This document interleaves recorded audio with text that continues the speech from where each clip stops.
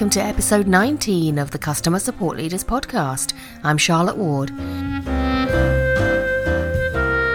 The topic for this week is transitioning to leadership with some personal perspectives. So let's listen to 5 leaders talking about that very topic. I'd like to welcome to the podcast today Chris Taylor. Chris, would you like to introduce yourself? Hi Charlotte, thanks for having me. My name's Chris Taylor. I am the Customer Support Manager for Tyke.io, the API management platform, and I've been in customer support about 10 years now, working in various industries. Thanks, Chris. The topic for this week is transitioning to leadership, and I'm particularly interested in your own personal story there. Yeah, I initially started in the world of customer support as a call centre agent on the phone, dealing with motor insurance claims. So I had people calling through to me who had had pretty bad accidents, and I had to deal with that, manage it, make sure their cars were all right, they were all right. Kind of from there, I knew I wanted to go down the leadership route. In a contact centre, you can be a team manager, you can look at operational leadership or quality management.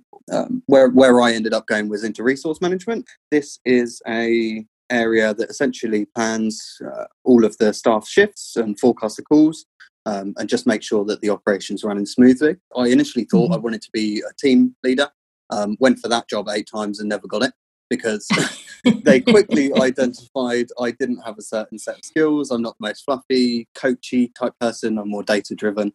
So I think transitioning into leadership, it's about knowing where you want to go really and what your skills lend themselves to.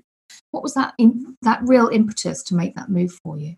I'm quite driven individually, so I like to progress and do better and do new things. There was a drive to do something better, become a manager, but I didn't really have any direction when I started out. So I was like, I can be a team manager, I can coach these agents, I can improve their performance. And then when I really started digging into the skills, it became apparent that that's not me. I'm very data driven. I like looking at the reporting, and sort of going into this resource management role helped me really diversify and broaden that skill set. So now, even though I joined a really technical area where I wasn't directly managing people, I've been able to transition into a coach and more of a people leader, just due to the exposure to that management level. Was there anything else you feel you could have done at that point, or did it just totally make sense? It made sense at the time, but to be honest, I would have probably should have sat down and sort of looked at all of these roles and said, look, where do I want to go? What am I most passionate about here? If I'd sat down and had a better understanding of the different aspects of customer support, like in the contact centre, there's massive departments for quality, there's massive departments for resource, for just team managers. There's so many routes you can go down and so many different specialisms that knowing more of that up front would have definitely helped to inform my decision. From there, I then moved to Tyke as the customer support manager, which is a completely different industry. So it was a very, very challenging initial step and a different steer than I wanted to go, but I've essentially made it to my end goal. Yeah, and those skills that you learned early on presumably have continued to serve you well in your current role.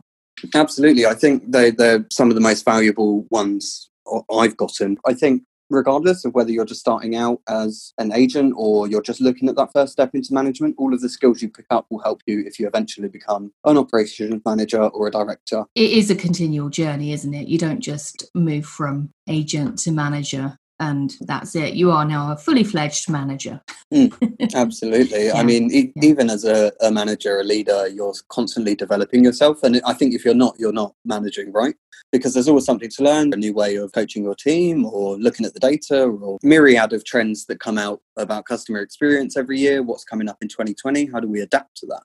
I think one of the key skills for a manager is to be receptive to change, and not only that, to be able to communicate change effectively to their team and get their buy-in. I think that's really important, to be continually receptive to change. I'm with you on that one. It's hard enough when you're an agent being told what things are going to look like tomorrow and how different they're going to be 3 weeks from now as well, which we know is how it can be sometimes. How you communicate that to your team when you are the leader is really important. Do you think there have been significant changes in your working style as you move from agent to leader because you see both sides of that equation? You see, in the case of communicating change, you see what it is like receiving that news as well as imparting that news now. Has that affected how you perceive leadership this far down the line? Absolutely. I mean, you've got stakeholders upwards and downwards, and they both have different communication needs. So if you're managing a pool of agents and you're managing a big change, having the perspective of being an agent is definitely beneficial, because you can be like, oh, when they changed this, it landed this way for me. So I know that I'm not going to bulldoze this change through. The other way, it gives you more of a business acumen. So that you can start looking at things from a commercial perspective, essentially. When you start as an agent, you're very much in your box, you do your thing, get your tasks done, you do your calls, and then you leave. When you move into management, you're seeing how all of these different metrics you were previously targeted on actually affect business performance. I wouldn't be the manager I am today if I hadn't been an agent first, definitely. How important do you think it is to keep in touch with what your agents are doing right now? Do you need distance, or do you need to be in the trenches?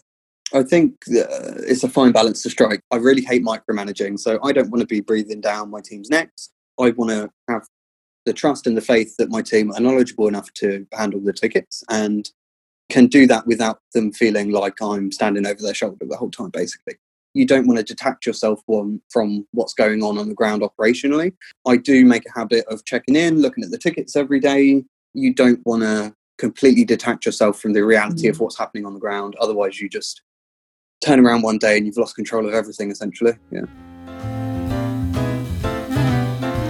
That's it for today. Go to customersupportleaders.com/19 for the show notes, and I'll see you next time.